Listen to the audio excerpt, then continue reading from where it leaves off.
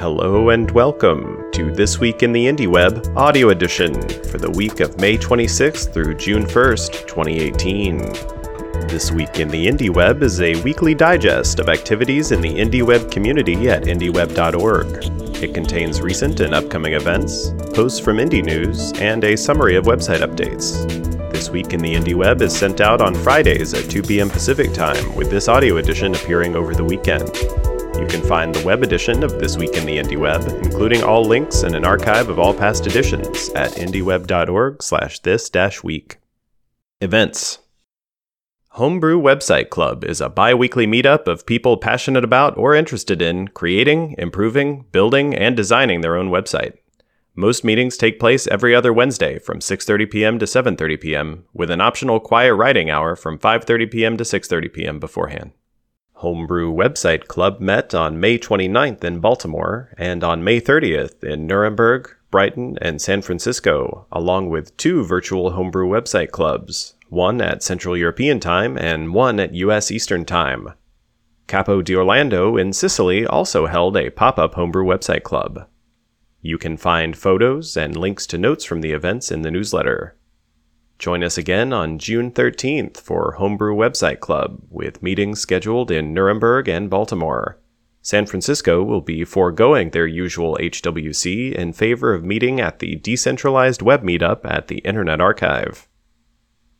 If you're an organizer, please remember to update the wiki with information about your venue, times, and how to RSVP. And remember, you can always find info about the next upcoming Homebrew Website Club meetups at indieweb.org/next-HWC. Interested in starting a Homebrew Website Club in your city? It can be as simple as grabbing a friend and heading to your favorite coffee shop, bar, living room, or any other meeting place. You can find plenty of information about Homebrew Website Club, including tips for how to organize your own, at indieweb.org/HWC. Registration is open for the 2018 IndieWeb Summit, which will take place on Tuesday, June 26th and Wednesday, June 27th in Portland, Oregon. The two-day summit will take place before Open Source Bridge, which is celebrating its 10th and final year on Friday, June 29th. Learn more and register for the summit now at 2018.indieweb.org. The schedule of keynotes for Tuesday is taking shape and includes talks by Manton Rees, creator of Micro.blog, Aaron Parecki and Jonathan LaCour discussing the next wave of indie readers, and William Hertling, author of the novel Kill Process. Already planning to attend the summit? Spread the word! Send an open invitation to folks on your site and syndicate it out to social media. We would love to be joined by people of all abilities and backgrounds, and travel assistance is available. All IndieWeb events follow the IndieWeb Code of Conduct, which can be found at indieweb.org/COC. And all IndieWeb events are volunteer-run, so if you are interested in helping organize, getting the word out, finding sponsors, and more, let us know in the chat at chat.indieweb.org. Here's a brief summary of posts collected this week by Indie News, a community-curated list of articles relevant to the IndieWeb. You can read more or submit posts of your own at news.indieweb.org. Aaron Parecki at aaronparecki.com published Dropping Twitter Support on indieauth.com. In it, he details the way that IndieAuth previously verified two-way links between a user's personal site and their Twitter profile. Due to recent changes by Twitter, this method is no longer functional. He gives a preview for replacement functionality on his beta site at indielogin.com, but points out that the feature is not yet generally available. Chris Aldrich at bafosako.com shared a link to a talk by Jeremy Keith at Webstock18 titled Taking Back the Web. Recorded in February of this year, the talk discusses ways that the convenience of social silos like Facebook have allowed them to succeed despite the decentralized nature of the design of the web itself. He holds up the IndieWeb as a way to bridge between the convenience of silos and the control of owning everything you publish online, and introduces IndieWeb building blocks such as RealmyAuth, MicroPub, and WebMention, along with concepts such as posting on your own site and syndicating elsewhere, and backfeeding responses to your site. Matthias Pfefferly at notiz.blog published a German language post titled An IndieWeb Podcast. In it, he gives a shout out to the podcast by that name, along with its hosts, Chris Aldrich and David Shansky, and links to their first 6 episodes. He adds that he himself would like to podcast again.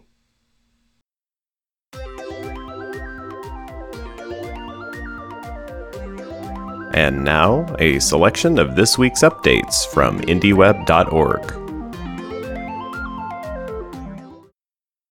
New community members.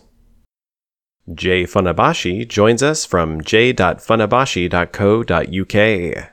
Jay has been in the IndieWeb community for a couple of years, but is rebuilding his site on custom software called Inari, which he wants to be a life journal and archive.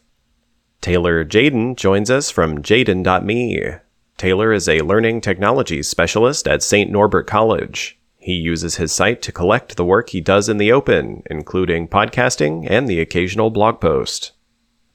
If you haven't already, now is a good time to create your own user page. It's a great way to introduce yourself to the IndieWeb community and to collect the things that you are working on or want to work on for your personal website. For more details, visit indieweb.org/wikifying. Community and concepts. As more folks in the community leave silos like Facebook, they often look for ways to help friends and family stay in touch without having to build out their own IndieWeb-friendly sites. One method that's becoming popular is sending newsletters. You can check the newsletter page on indieweb.org for some examples from the community using the MailChimp RSS to email service to send daily or weekly emails drawing from a selection of post topics. Services and organizations. Chris Aldrich wrote this week about his work helping ColoradoBoulevard.net, a local newspaper for Pasadena, California, add support for sending and receiving web mentions, as well as backfeeding responses from Facebook and Twitter. This may be the first publishing organization to embrace web mention and backfeeding on their site. More writing about the European Union's General Data Protection Regulation has popped up around the web this week. Doc Searles published a piece on his prediction that GDPR will break tracking-based advertising models, leading to a return to ad models which no longer resemble direct marketing. Marcel Freinbichler noted on Twitter this week that the USA Today website was serving a version of their site without tracking scripts or advertisements to EU visitors. The result is a much faster site that loads about 10 times less data than the site as seen by visitors outside the EU. IndieWeb development. Folks who develop in Perl may be interested in 2 releases from Jason McIntosh. Web Microformats 2 and Web Mention are 2 Perl libraries which allow the parsing of Microformats 2 data from HTML pages, as well as the sending and receiving of web mentions. McIntosh wrote these libraries as part of his work on Plurd, a static site generator written in Perl that is designed for single-user blogs. Sebastian Gregor at sebastiangregor.net published Self-Hosting Maps, Taking Control over UX and Users' Privacy. In it, he details several options for hosting map images, as well as interactive embedded maps, which do not rely on third-party services like Google or OpenStreetMap.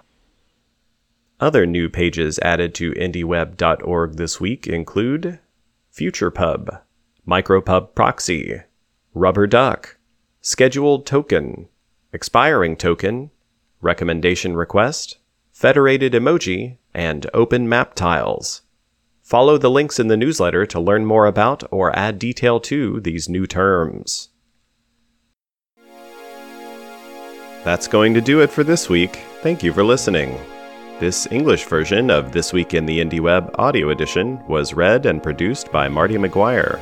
If you have suggestions for improving this audio edition of the newsletter, please feel free to contact Marty in the IndieWeb chat. This Week in the IndieWeb and the Indie News services are provided by Aaron Parecki. Music for this episode comes from Aaron Parecki's 100 Days of Music project. Find out more at 100.aaronparecki.com. Learn more about the IndieWeb at indieweb.org and join the discussion via Slack, IRC, or the web at chat.indieweb.org.